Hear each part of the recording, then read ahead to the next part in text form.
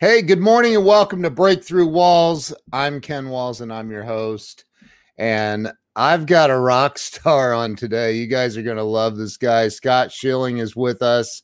So we'll be right back.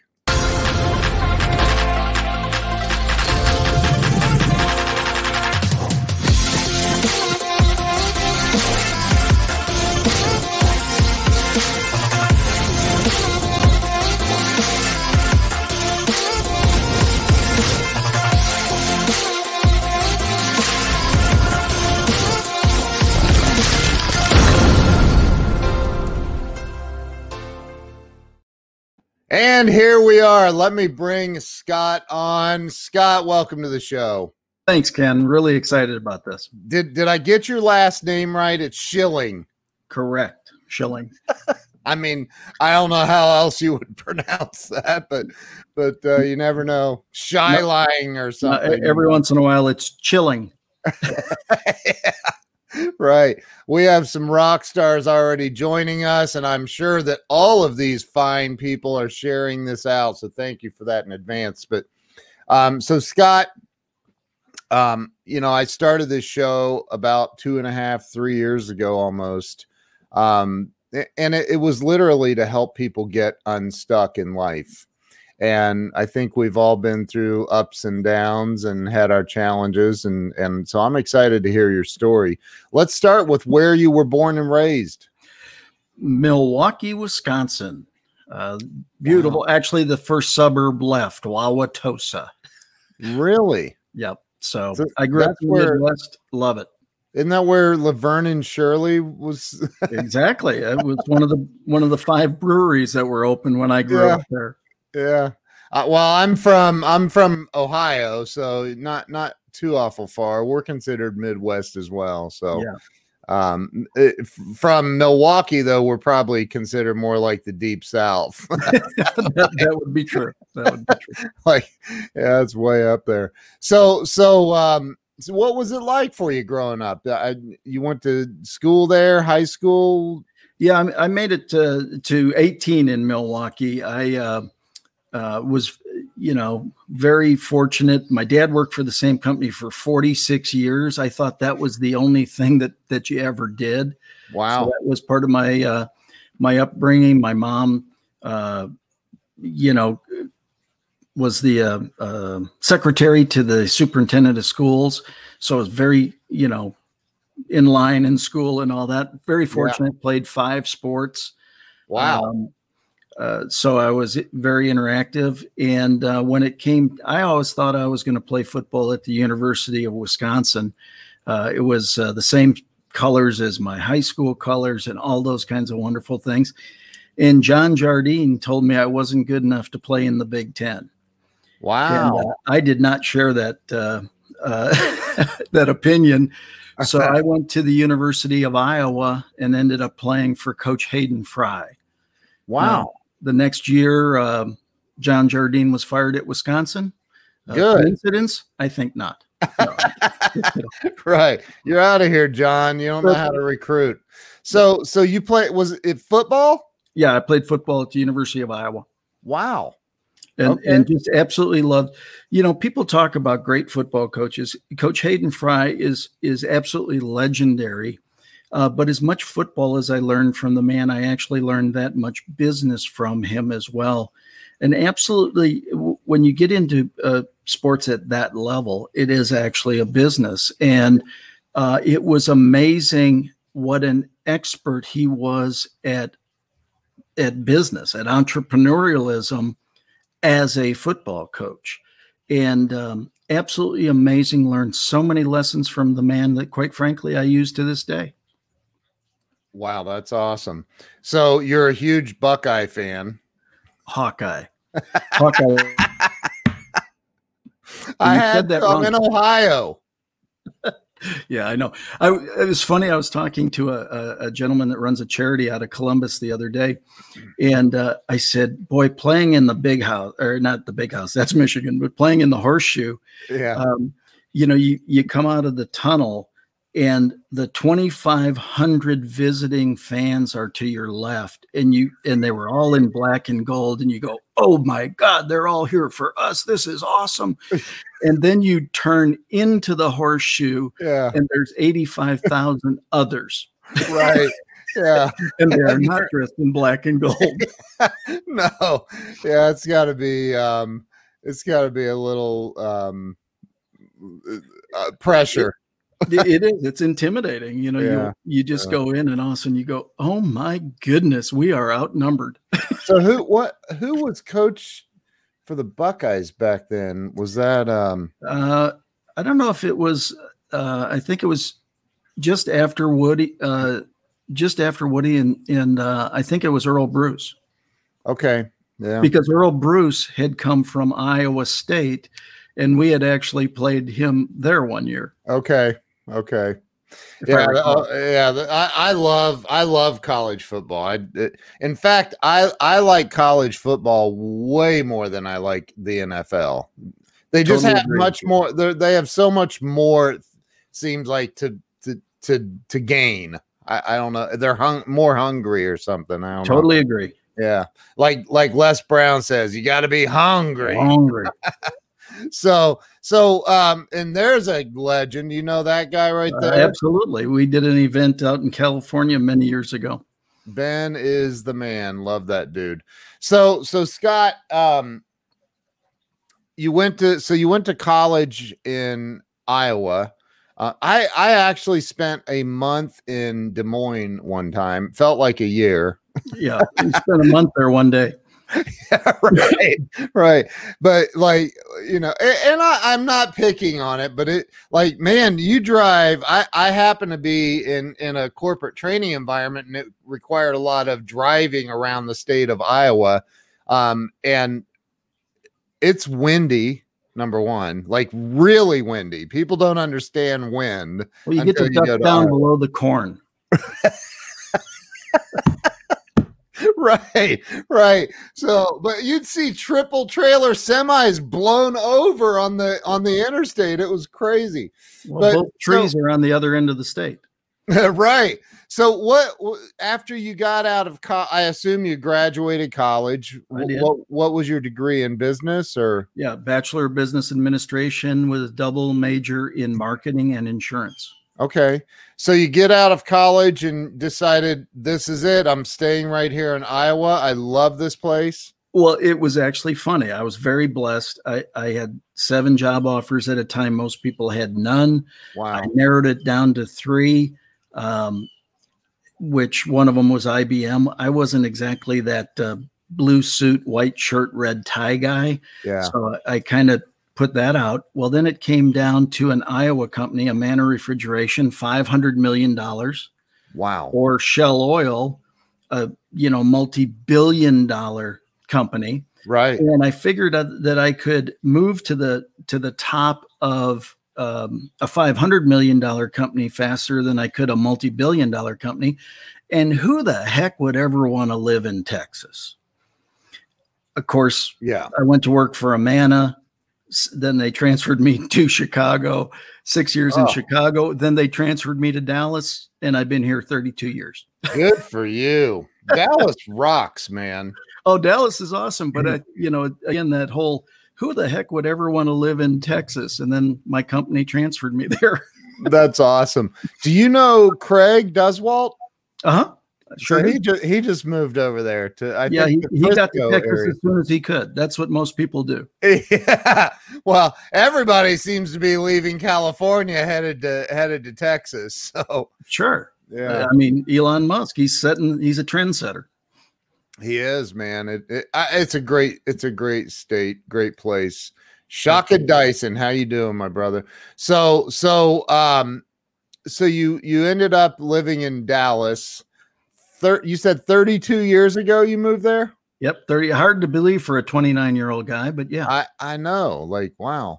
So talk about what happened. And this was Amana you were working for? Yeah, I was working for Amana Refrigeration. I was very fortunate. I was a national sales trainer at 25. I became a the youngest sales manager in history at 26 in Chicago. Then I became the youngest divisional manager in history when I came down to Dallas. And it was wonderful. We were able to, put in a culture, build an organization, do everything, and grow very quickly. And I know you'll find this hard to believe, but about 13 and a half years into my corporate career, corporate America changed. Yeah. And in the way, like when I came down to Dallas, it was, where else could you build a business using somebody else's money and all their resources? And I said, that's great. Let me just ask, once we get it built, can I sell it? And they said, no, get out of here. So anyway, so I chose to then, go out consulting and doing that. Being in front of a room had always been natural for me. So, training and things like that. Yeah. So I went out consulting and then ultimately to become a professional speaker, trainer, and coach. Wow. Well, that was a fast transition.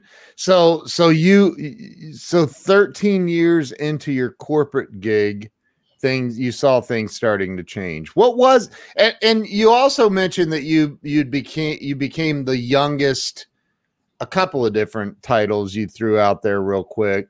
What do you think it was that separated you from the rest of the pack? I mean, you're, especially in corporate America, I mean, dude, let's be real. It's not easy to move up. No, I think if you would put it to one thing, it would be want to.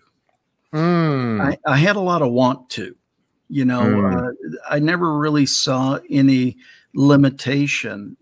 Again, when it came to presenting a product and training others to do the same, right? I just thought it was something that you did, and you lived it, and you really wanted to do that. So that became the corporate training. Well, because I was able to do that, then that became sales management, and not only a sales guy, but then sales management, and then divisional management. But I think the bottom line is it comes down to want to. You can learn the rest. You can see all the tapes and systems and stuff I have behind me. You can learn a lot of the skill sets, but the one thing you can't learn is want to. And as long as you have want to, you can make anything else happen. And, we're sitting in a time where if that's really the truth for anybody right now, you can learn other things as long as you have the desire to do those things. So, So you said at 13 years, things started changing. Do you know this girl right here? I do. I love Jennifer. You talk about a rock star. J-Mo is the rock star right there. She's yeah. I love that woman. So at 13 years, things start changing, and you started making some transitions. Yeah, the corporate environment changed at the time, and I was a young gun at the time. I had been rocketed through the system, was tremendously successful at the age, and the combination of things there, and maybe a little too much of the pea and vinegar, but they made some requests of me that I didn't wholeheartedly agree with. And the one thing is, it was their company. And because they asked me to do those things and it was their company, if I were to stay there, I would have to do what they had asked to do. And I didn't agree with them. And so therefore I had a choice. And that's what I shared with them. I said, I've got to look at one guy in the mirror every morning. And whether you feel this is a great decision overall or not, it's a great decision for me. I'm choosing to resign and go off and do other things other than to have to implement something that I don't agree with. And so you left and started your own business? Yeah. I left and started consulting and working. Well, actually in the beginning, I had a about the same time that all came down, somebody needed a vice president of sales and marketing. And they said, "You've been kicking our butt for about 3 years. I know you're not interested, but do you know anybody that is?" The old, let me throw that line out there. Yeah. And I said, "Well, who says I'm not interested?" So literally I resigned on Friday and went to work on Monday for them for a while. And that's called the takeaway close. It was a takeaway close on me, and they won. And so it was pretty funny. But again, it was just part of my selling education. That's awesome. So yeah, integrity first. And I love that about you, man. So you started at this new company, VP of sales, probably making millions of dollars a year. Well, I had a better car. I had a 35% raise. All sorts of different things happened. So, nice. But what the owner of the company didn't tell me is that they just lost their biggest brand and 38% of their business left, and I had to come in and fix it. Now, here's the good news: 10 months later, we recaptured the 38% that was lost. Wow! So we got innovative. Well done. We hustled. We did the things that you have to do. I know you find this hard to believe. Sometimes business throws you a curve. I know. It's always been easy for me. I know. That's why I'm honored to be on the show, because I want to learn from the guys it's always been easy for. Yeah, right. Right. That's the point is it's not that business or life is going to be without challenges. You're going to have a ton of them. Quite frankly, it's not that, it's how you deal with them. One of my mentors shares an equation for this: E plus R equals O. It's, "Hey, Glenn, how you doing?" It's not the events in your life that determine your outcome. It's the events plus your response to those events that determine the outcome. So again, you're going to have a lot of events in your life, and you're going to have a lot of events in your career. It's not those things. It's what you either learn from them, how you get upset with them, how you embrace them, whatever the case is, that really determines your outcome. And I'm a huge believer that, quite frankly, all things work together for my good. I didn't say all things are good. I didn't say all things are easy. Right. I said all things work together for my good. That is such an important part of that statement. So you in your first 10 months with this company, you recapture the 38%. And how long did you end up staying with that? And were they in the refrigeration appliance? I mean, they were an independent distributor that was also in the appliance industry, but also then added electronics. So we had TVs, we had stereo systems, we had a variety of different things. And quite frankly, that's what I had to do, is I had to go out and source a compatible product line that we could put into place to take away the vacuum that was created by the line that left.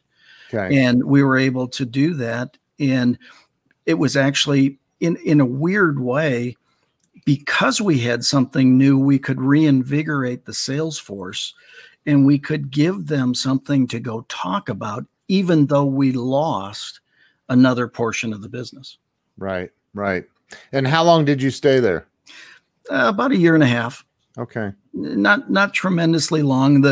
Again, it was one of the things that was agreed upon when I came in was that this guy kept on. You ever know anybody that would take their business, hit the ceiling, drive it back down to the basement so they could grow it back up to the ceiling, drive it back down to the well, he had done that multiple times. And that's a mental disorder. Exactly. And it is. Well, yeah, it really was. Yeah. And I said, as long as you keep your hands off, I'm here. Yeah. And again, it was another one of those, we about a year and a half in, even though that we had recaptured the business and we had grown the business, we had done all this different stuff. Yeah. He was upset that I was able to accomplish that with his team, and he wasn't able to accomplish that with his team. And so he said, I'm going to take back control. And I said, that wasn't our agreement. And he said, well, then leave. And I said, okay.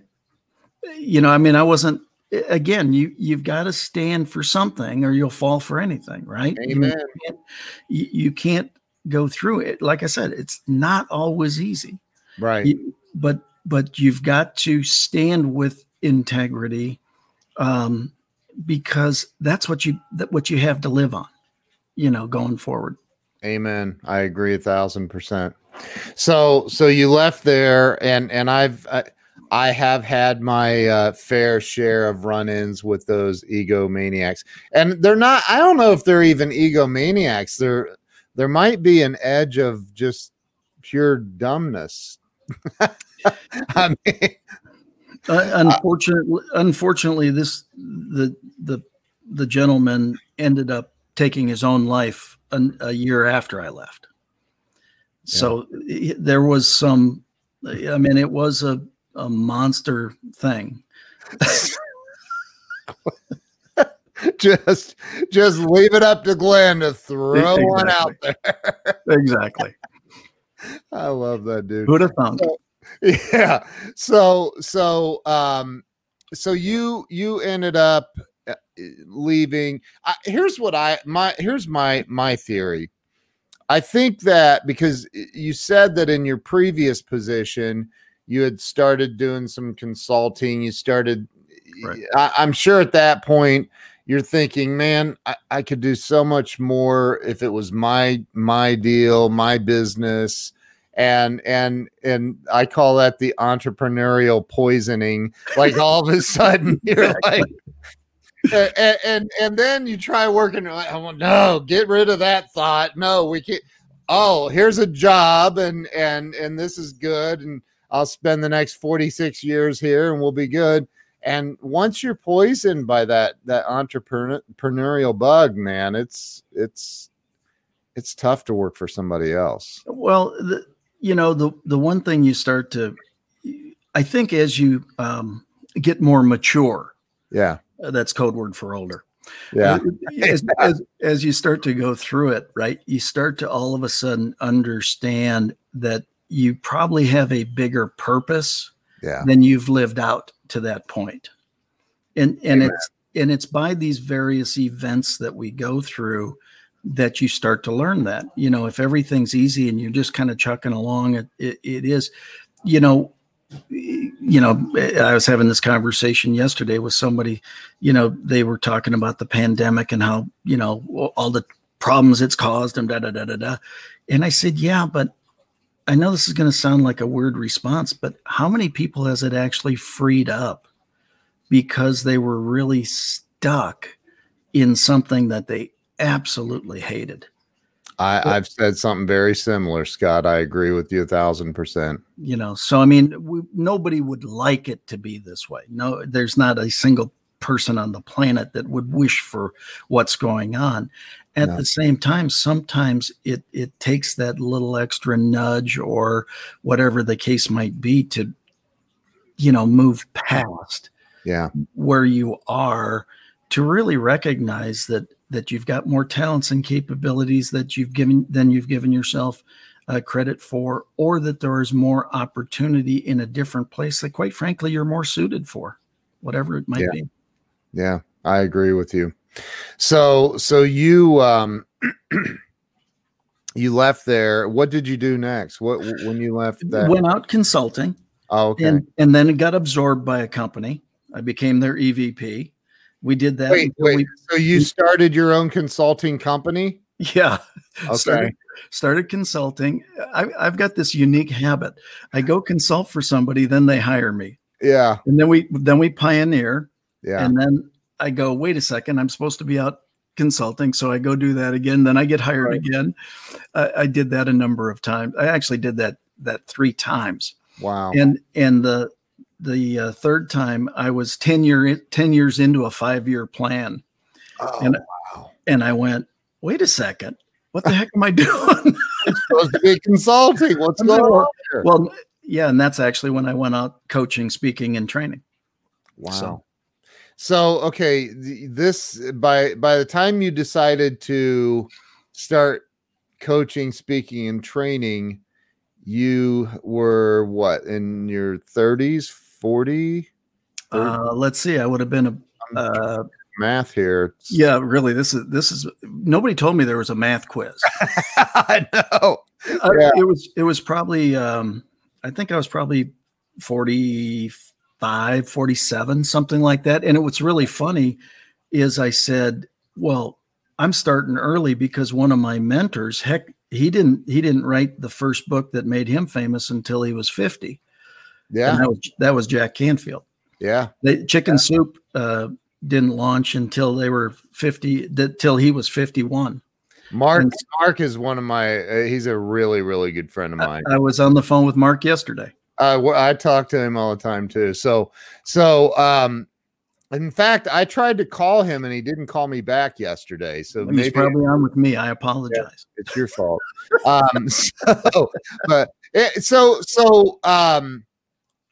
So you started, and that's a perfect age, 45, 47, to start your life over. I'm kidding. I'm kidding. I've done it though. I look, that's one of the things that I think people don't understand is, as long as I have, this is the way I view the world, and it may be a really messed up way, but I watched the Elon Musk movie the other night, the on Amazon Prime. It's Elon Musk, the real life Iron Man, I think is what it's called. And there was one of the professors or somebody's like analyzing Elon, and he's like, most entrepreneurs have that thing where they get knocked down, but they don't see it as and you're the same way. You don't see it as well, that's the end of it. I guess we're just going to stop there. It's like, no, it's that, let's get up and figure it out. Well, I actually created 5 questions that I work with my coaching clients, and I share a lot in talks. 5 questions for any situation to turn it into a learning event. And that is, what's the lesson? What's the gift? What did I do to create it? How would I modify it next time to make it better? How is this going to serve me the rest of my life? And if you take those 5 questions in any situation, doesn't matter what it is. Say those again, would you? Yeah. What's the lesson? What's the gift? What did I do to create it? How can I modify it next time to make it better? How will this serve me the rest of my life? Wow. So when I was teaching this a while back, and somebody said, well, my kid just had a car accident. You're telling me I can turn that into a learning event? Yeah. What's the lesson? The lesson is they should have probably been paying more attention. Right. What's the gift? That they're still alive. What'd they do to create it? They might have taken their eyes off the road texting. How would they modify it next time? Don't text and drive. How's this going to serve me the rest of my life?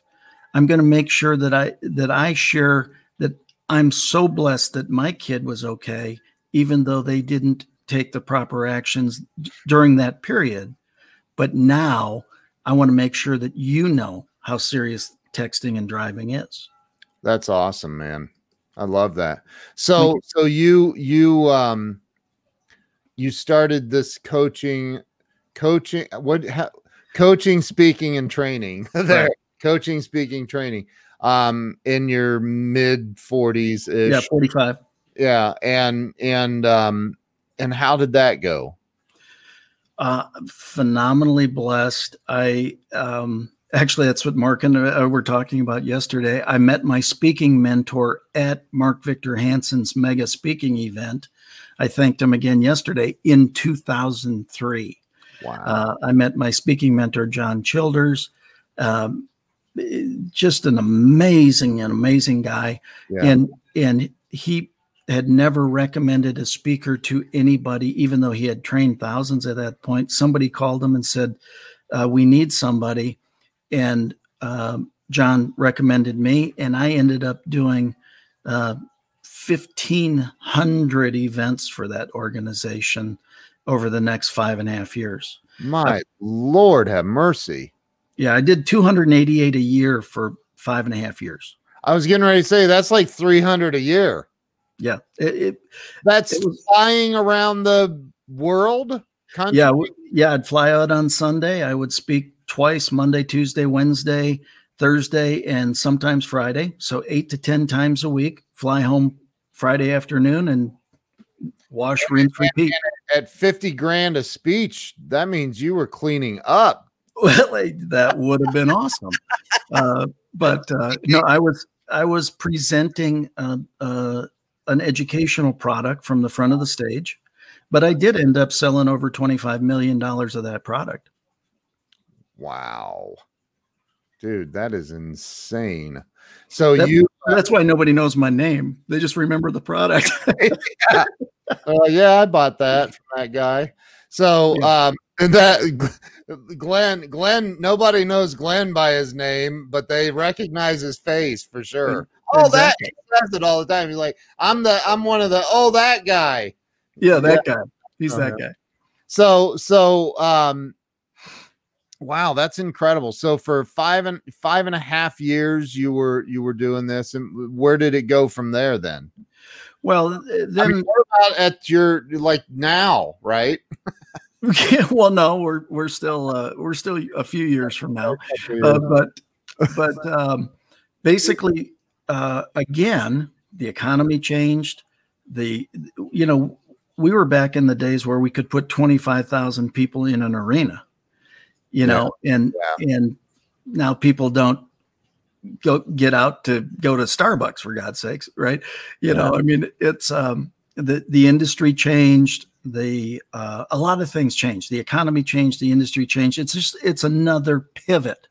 There's been anybody who doesn't think that what they're going through now has happened before hasn't been paying attention. I mean, it's happened more than once, especially as I say, as you get more mature, you find out that you've been through this multiple times. Right. And it's, what have you learned from each of these events, going through? But anyway, that actually put me into, because I was doing so many talks, I didn't have the time to do some of the things that I wanted to do between writing books and coaching, and, hard to get on a schedule when you're speaking twice a day for 5 days a week, and quite frankly, you didn't need to either. Yeah. It was very lucrative. I was very blessed to have that. So, yeah. So how many books have you written? I've either authored or co-authored 15. Good Lord. You're like Jeffrey Gitomer. No. Yeah, now, if I'd only promote them well.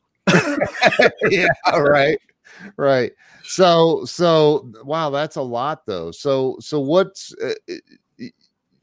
your first book that you authored by yourself? The first book actually is Talking with Giants, and hold it up a little further. Talking with Giants, Powerful Leaders Share Life Lessons. And this came out of, it was actually at Mega Speaking when Cynthia Kersey made this impassioned plea to support Habitat for Humanity. And it literally hit my heart like nothing ever had. She said, women, we're going to swing all the hammers. We're going to build 40 homes in 40 days. We're swinging all the hammers, driving all the nails. Men, the only thing we need you for is your money. And I was with two friends, and I said, did that hit you like it hit me? And both of them said, yeah, that's amazing. And the one on the right said, I'm going to write her a really big check. And he said how much it was, and it was a really big check. And it was like, wow. And the friend on the left said, I'm going to write her a check, but not that big. And I said, wow, it's still a big check. And they both looked at me and they said, what are you going to do? And I said, I can't. And they said, what do you mean you can't? And I said, I'm in a stock play. I'm the vice president of sales and marketing for a company, moving my way into the speaking business. I make an okay living, but I don't have any extra money. I can't just really write her a check. And they said, what are you going to do? I said, I don't know. I'm going to do something, but I have no idea. And so as I was sitting there, I went up to Cynthia and said, I'm Scott Schilling from Dallas, Texas. I know a lot of friends that have a lot of money. I can't very well ask them for their money to help me help you, but I'm going to figure out something. And she said, what are you going to do? I said, I have no idea. So I was sitting in the lobby at the LAX Marriott that night, 6 p.m. I got a 12:15 a.m. flight out of there. Mark Victor Hansen and Dear Abby walked by. And Mark says, Scott, what are you doing? I said, I'm waiting for my plane. He said, come to dinner with Abby and I. Well, I went to dinner with he and Dear Abby and, a number of the speakers and some of the people that presented there. The Dear Abby? Yeah, the Dear Abby. Mark knows everybody. It was crazy. And I said, I'm sitting at this dinner and I went, man, I know some giant friends. Yeah. And I said, I can't really ask him for, what if I did a book where I featured them and how they went from who they were to who they became, and then recognize that anybody who achieves any kind of success in life, for the most part, has this bent towards giving. And that the whole book was designed around generosity builds prosperity, not the other way around. You don't prosper and give, you give, then prosper. You don't give to prosper. It's the natural byproduct. Yeah. And so I said, let me promote them. And in doing so, I'll promote their charities. And in doing that, we'll have it fund, give to Cynthia and the other charities.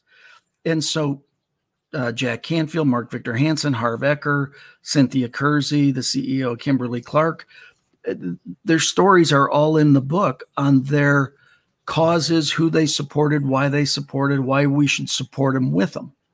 So again, I couldn't write a check, but I could do something. Amen. And so that's what I did. You know what, man? You haven't seen me live, obviously. I talk about this all the time, Scott. You can always do something. I don't have any money. Go weed a little old lady's flower garden. Like, give. You got it. You have to learn how to give. And if you learn how to give, you can have anything you want in life. In fact, I think you're friends with Tom Ziegler, aren't you? Oh, yeah. So when I was over at the Ziegler headquarters, Tom gave me this. Right? You have it, I'm sure. I got it. That's why I looked. I've got it sitting here. I love the very first page. You open up the flap.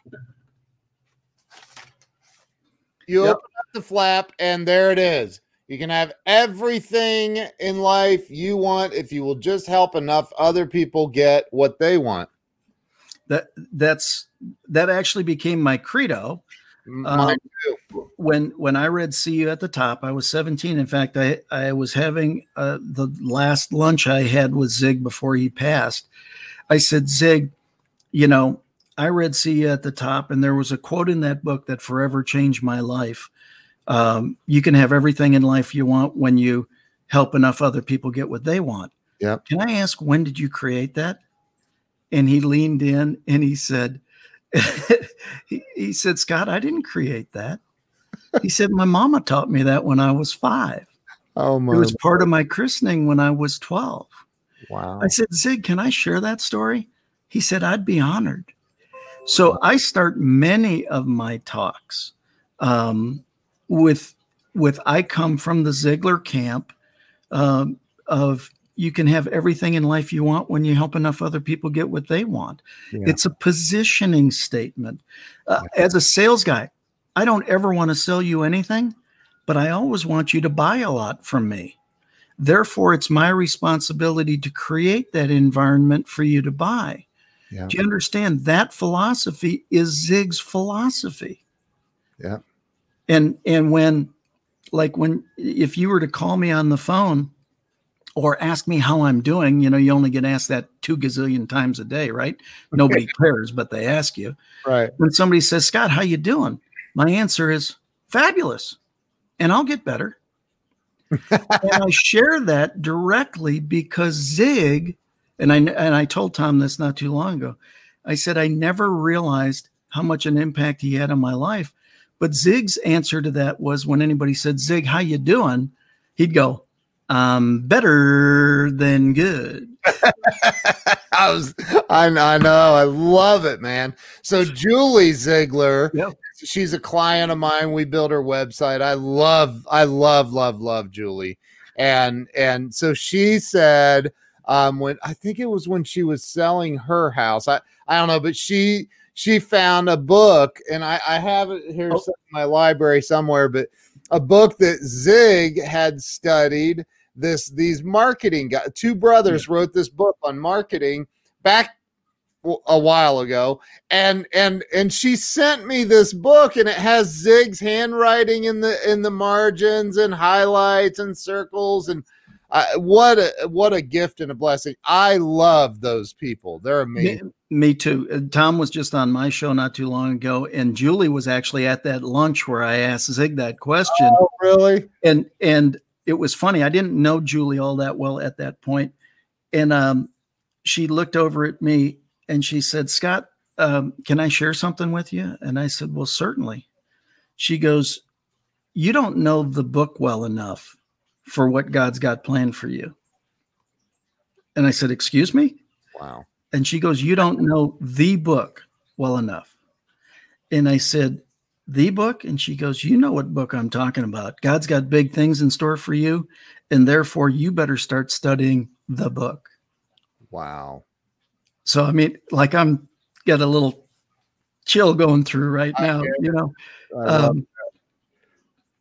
Tom was on my TV show / podcast on Zig's 94th birthday in heaven. Oh, wow. November 24th. Yeah. No, not November 24th, October 24th. And it was so, it was awesome. It was awesome. Sharing Zig's birthday with Tom. That's amazing, man. That's so amazing. Tom's been on this show. So's Julie. Julie's been on. I love those. And Cindy. Cindy's awesome. I asked Cindy to be on my show, and she goes, I'm behind the scenes. Yeah, right. I'm the quiet one. She's I love her though. They're just amazing. Yep. So wow, man, I didn't know you knew Zig. I didn't. I mean, obviously, I grew up on. That's who trained me in sales. He never knew it, but that's who trained me. And I can remember. I tell the story. I had all of Zig's tapes, and I was a broke salesman at 21, 20. But I would take his tapes and then I would copy them because everywhere I drove, I was, driving all over the place selling. And that's all I'd listen to. I would listen to Zig before I'd go into a call. I had to, right? Yeah. And so just something about that guy was, it's still. He's magical to this day. And I never, like I said to Tom, I never realized how much he impacted my life and what I learned. The one thing that people ask a lot, Scott, what would you do or what would you share with somebody about, how to grow their career or any of that kind of stuff? It's called mentors. Yep. I've written checks to 19 mentors in my career. If I wanted to learn something, you've got to get with the people who've already been there and done that. Yeah. And in each area of life that you want to know. And I was very fortunate, again, to be around, Tom and Chris Dunham and Brian Flanagan and the whole Ziegler team. Those guys are amazing. Yeah. Right. And because I love Chris Dunham because, he was the guy that traveled with Zig for 22 years. Yeah. And I just love the way he imparts messages. I wish one day to be as eloquent as he is. So it's amazing. Hey, Kelly, how you doing? Another masterminder of mine, a friend of mine. Awesome. Love Kelly. Isn't it amazing when you got to surround yourself with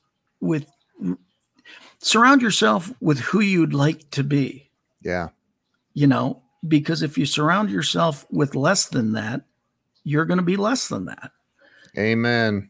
Amen, man. I'm honored to be on your show. I mean, I'm very serious about that. The honor is mine, man. I'm so honored that you're here. I don't know if you ever, I'm sure you did. Brian Tracy. Oh yeah. And I can remember, again, the years I just can't, I don't remember the exact years, but I bought the CD course, The Psychology of Selling and The Psychology of Success. And I remember when Brian said in there, and I've always done this. It just came natural for me. I don't know why.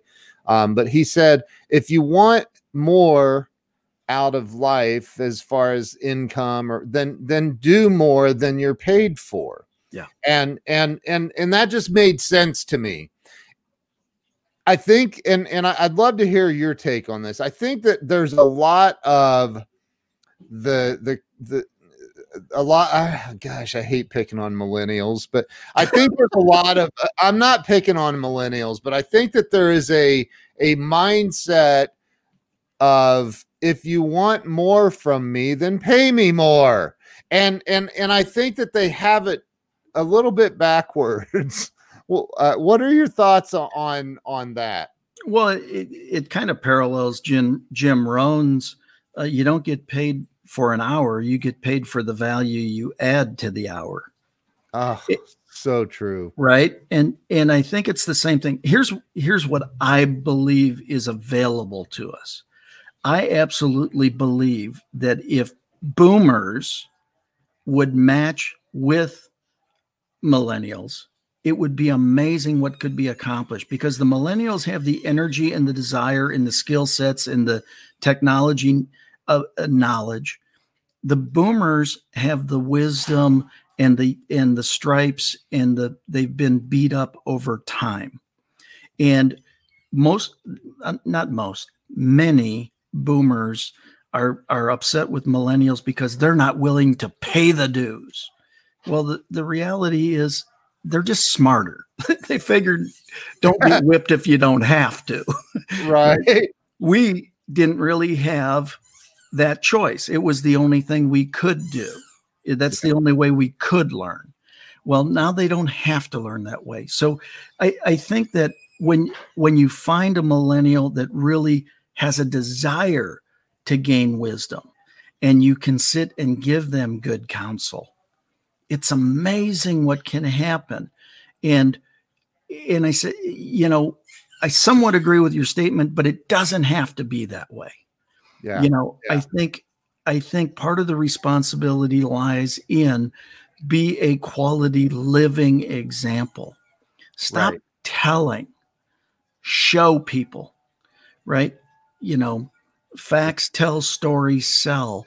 What have you lived through? If you could save somebody from having to take that whipping, wouldn't you do it?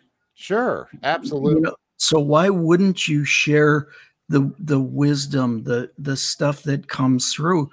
Like I said earlier, not everybody or not anybody is going to go through life without a challenge. It doesn't exist. There are always challenges.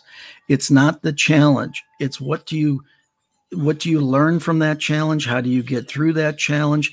All the extra information that you gain is so phenomenally important. And so if you've learned that, one of the things that I said to my mentors is, give me everything you got and I won't keep it. I'll share it with my students. So sometimes people say, God, you sound like Zig there, or you sound like Jack Canfield there, or you sound like Harv Eker there. Well, that's where I learned it from. Right. I give I give credit where credit is due. In the speaking profession, it's typically, most people use the 3-time rule. I learned this from Jack Canfield. The second time is I learned it from another speaker. The third time you say, well, as I've been saying for all these years, right? Yeah, right. Right. I still quote my mentors, just like I quoted Jim Rohn there. Yeah. Because he deserves that. There's that. That's straight from the Kyle Wilson library of quotes. Yes, yeah. Exactly. Kyle's amazing. Kyle is fabulous. Well. Another amazing guy. Yeah. So this has been the year of change for sure. And I think, it saddens me. It actually breaks my heart that suicide rates are at an all-time high.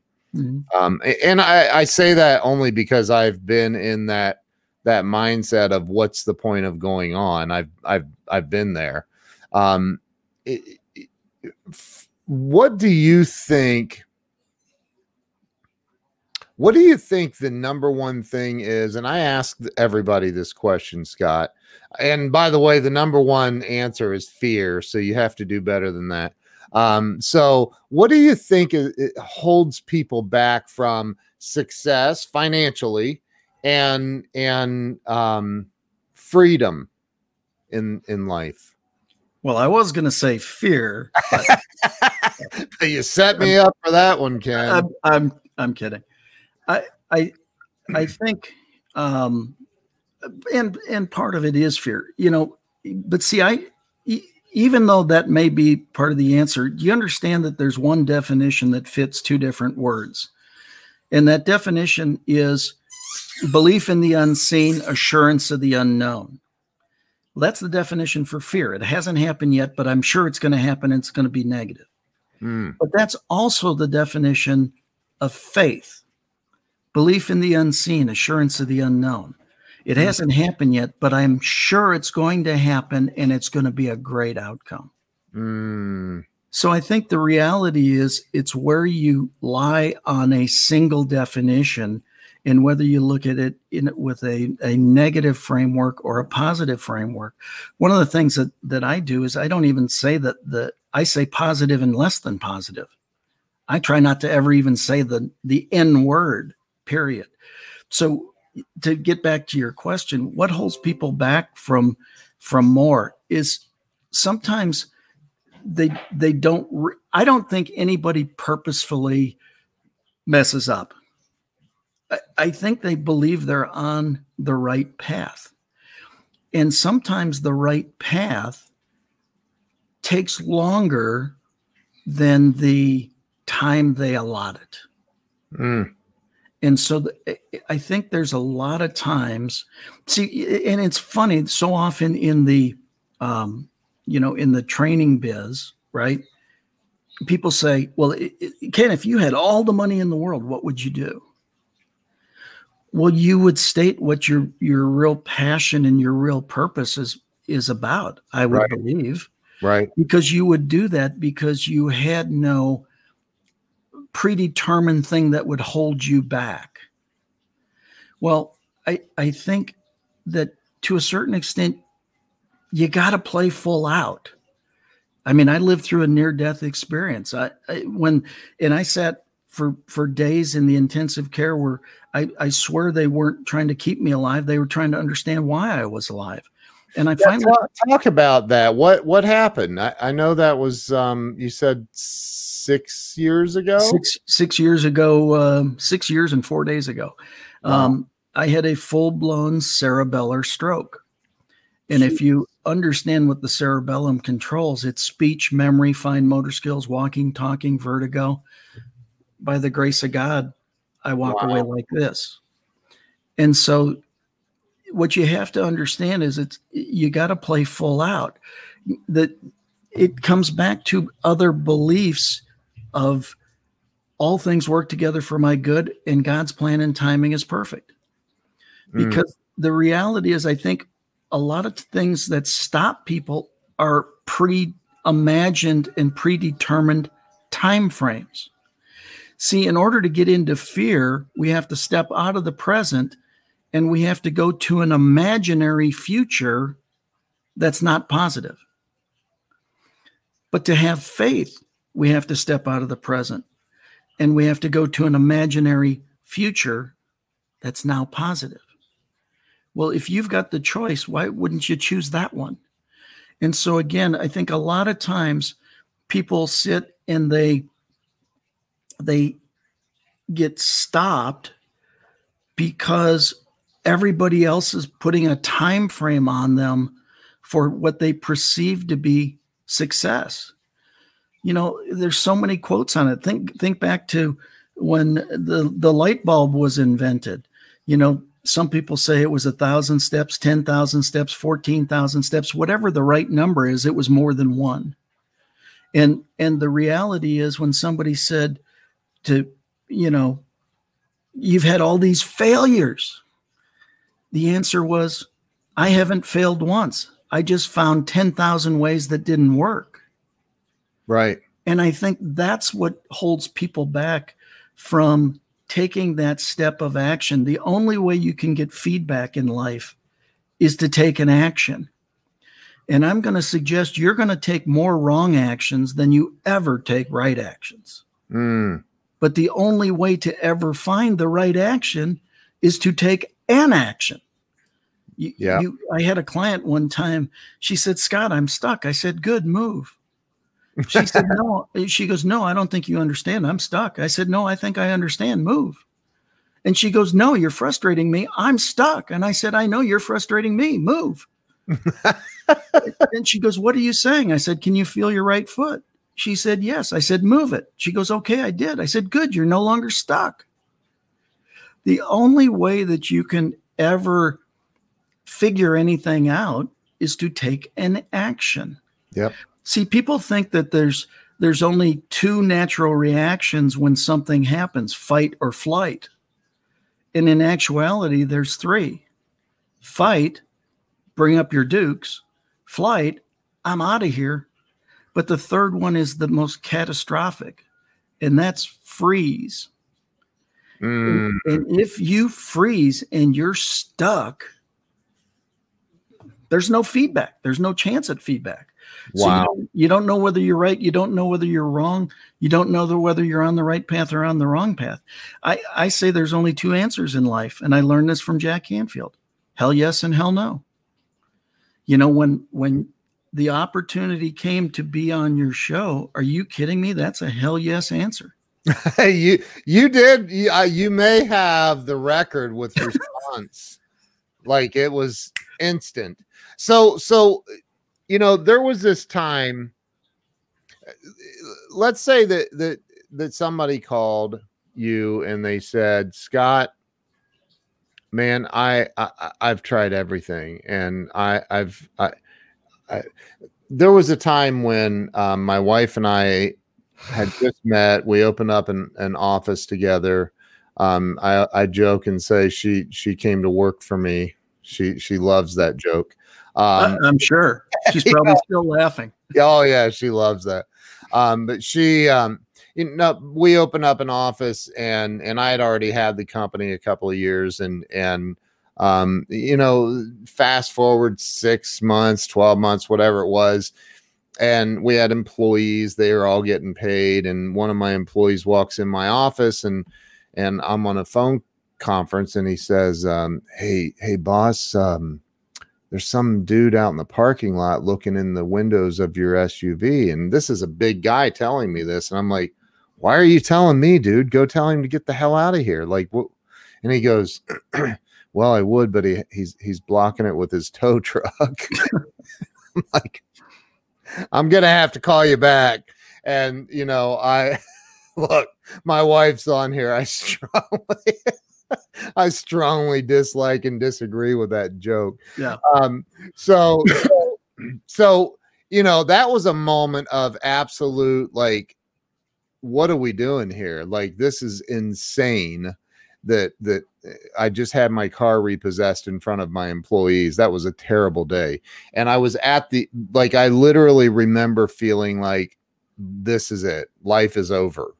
And so if somebody were to call you and say, Scott, I've tried everything, man. I'm doing everything that I know how to do. I can't figure it out. My car was just repoed. My electric's being shut off tomorrow. I can't figure this out. I don't see the point of going on. What would you say to that person in that moment to help them overcome it? Realize that it's temporary. Well, the first thing that I would do is suggest or ask if in fact they know anybody else that has any challenges in their lives at the moment. And everybody knows somebody that's got a challenge or multiple challenges going on. And I'd say, you know what? Why don't you invest in them? Why don't you call and see how you can be of service to them? Because what you come to realize is no matter how many challenges you have, and I have been through and am going through some of my own. I mean, you just are. Imparting to others and being of service to others, you start to understand what you do is valuable and you can value yourself. And that things are temporary. They can't eat you. Yeah. You know, it goes back to another thing I learned from Jack, and I learned so many things from Jack. It's not what anybody else says to you that counts. It's what you say to you after they stop talking. You know, if I can add some value here today to anybody, I've done good. It's better than not being able to do that. Wow. And that's, you know, when again, I live through something that many people don't. And if they do, they don't come through it the way I did. Yeah. And I'm phenomenally blessed. I take no credit for that. I was saved. I was saved for good works to move forward. How do you take that lightly? Actually, there's a little bit of pressure with that, quite frankly. But the point is, if you, in fact, invest in other people, you start to recognize what I got going. Yeah, I would prefer it wouldn't, but let's do something else. You know, I've got value. Then look at it as a demarcation point. Yeah. To go do something else. You know, I can't imagine anybody on the planet right now that just goes, oh, I am so glad that we're in a pandemic. I can't imagine anyone saying that. Right. But the reality is, I think what it's doing is it's making people understand their value and their worth. And no matter who you are, I used to say this all the time. A 7-year-old can teach a 10-year-old. A 10-year-old can teach a 50-year-old. We each have our own value set. We each have our own USPs, our unique selling propositions. Yeah. Mark Victor Hansen is a phenomenal guy. And Jack Canfield is a phenomenal guy. But they do it differently. Yeah. But when you put them together, they're amazing. Yeah. Everybody that we've talked to, Glenn Morshower is an amazing guy. I mean, I just love having a coffee and listening because he's brilliant at what he does. Yeah. But he's got a different sphere of influence. He's got a different frame of reference. He's got things differently than I have. I was doing a show last week and somebody said, I've got the best story on the planet. And I said, I want to share something with you, and I want to applaud you for your embracing your story.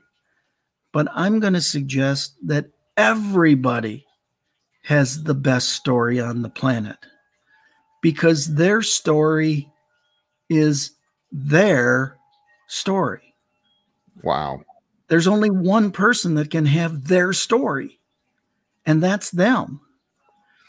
My story is the best my story I can live. But Ken, your story is the best your story you can live. Yeah. And Glenn's is the best he can live. And so the reality is we all have value. We have all been put here at this time for a time such as this. Yeah. We have all been put here to be an encourager, a lifter of men and women, a person who can pull back from our frame of reference and be able to share as long as we stay heart-centered, in authenticity, in integrity.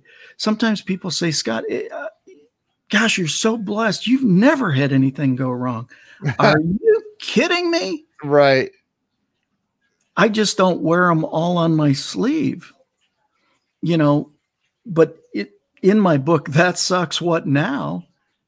I revealed stuff that I have never told anybody in my life. In fact, when my wife of 25 years read the preprint copy, she goes, how come I didn't know about this? Right. And I said, oh, I've never told anybody this before. I didn't realize that, actually.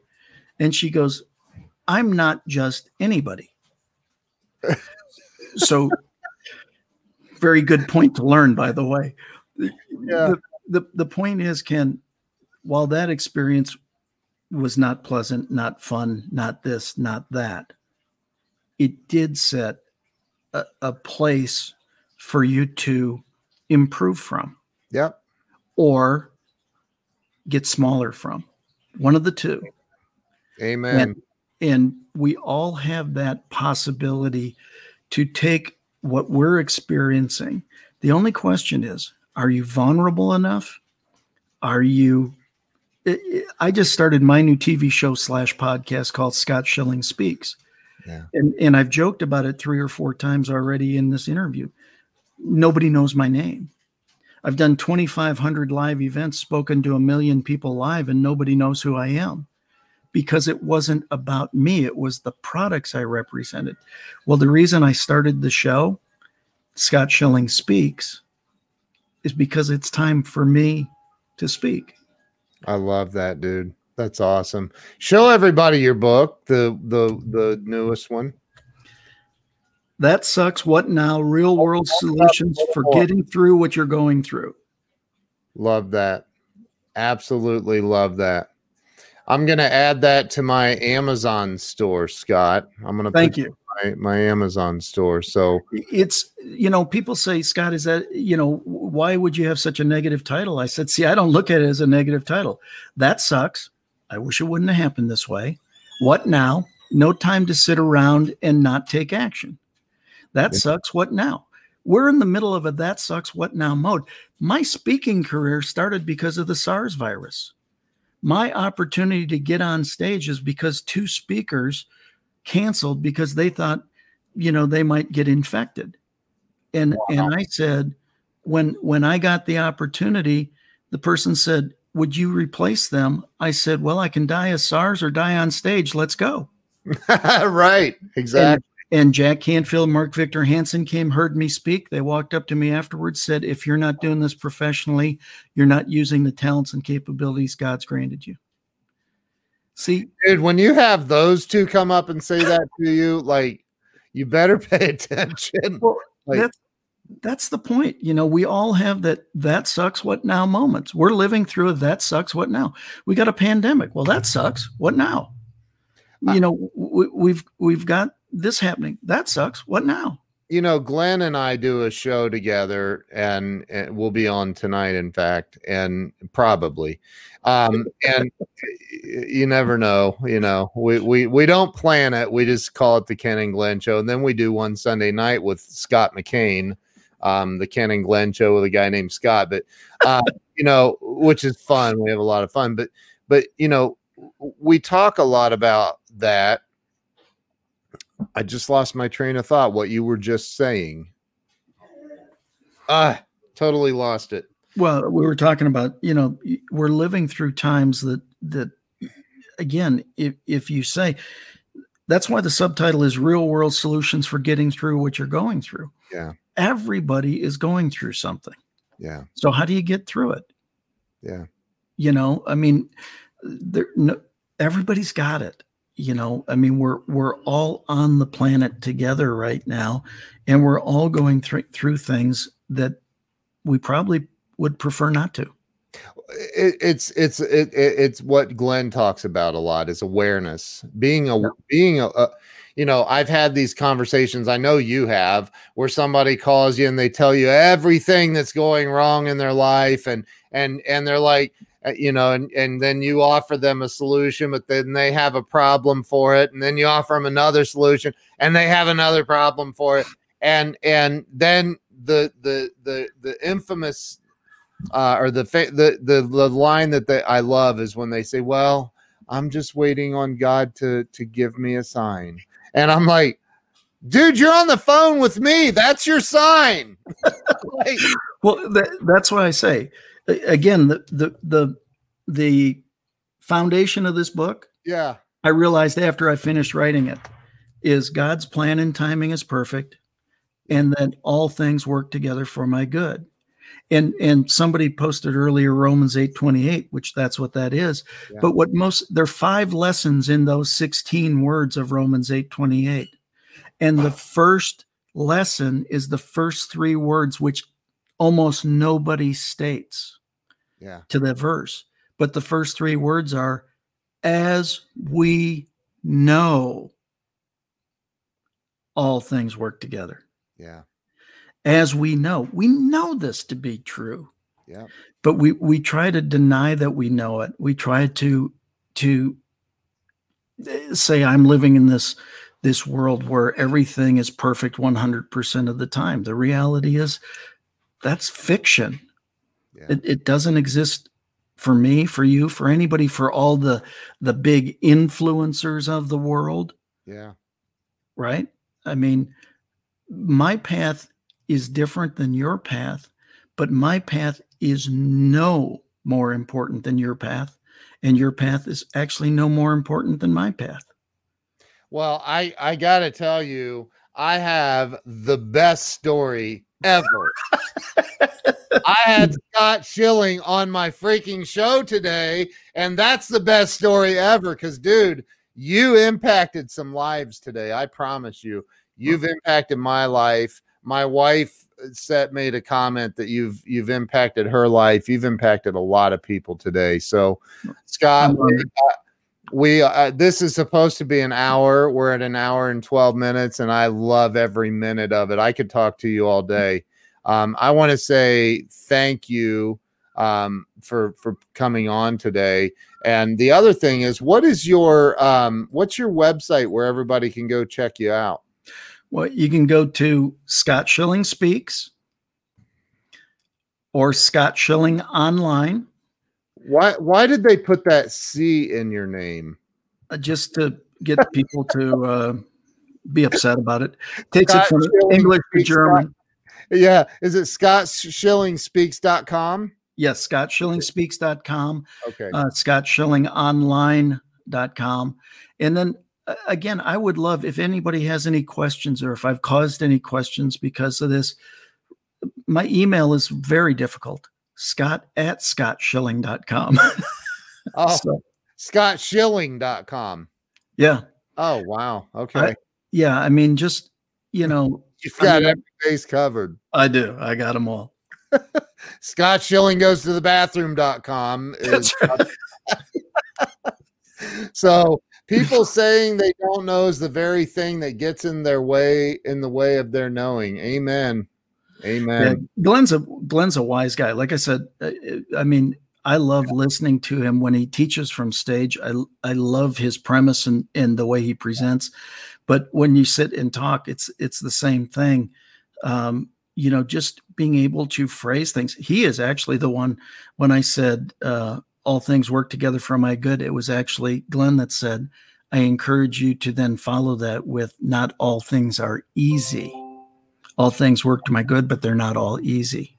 Yeah. And so that was my knowledge from Mr. Morshauer. Yeah. There's nobody. I mean, the dude is on a different level than most of us. I love Glenn. Scott, I love you, man. I love your story. Genuinely I'm so grateful that you came on today and shared your wisdom. Where's the best social media place for everybody to follow you? Facebook is Scott Schilling and the number 8. Okay. Any of my, Twitter, LinkedIn, Facebook are all Scott Schilling 8. Okay. Scott, thank you for being on. Don't hang up on me, but I am going to end the live stream. But I want to say thank you, seriously. And to anybody who shared this out, if you did not share it out, I'm going to go back and find out that you didn't, and I will publicly shame you. So I'm just kidding. All good. Thank you, guys. Thank you so much. Thank you all. Thank you. And Merry Christmas to everybody. We will see you all soon. Thanks so much, Scott. Thank you. All right. Bye-bye.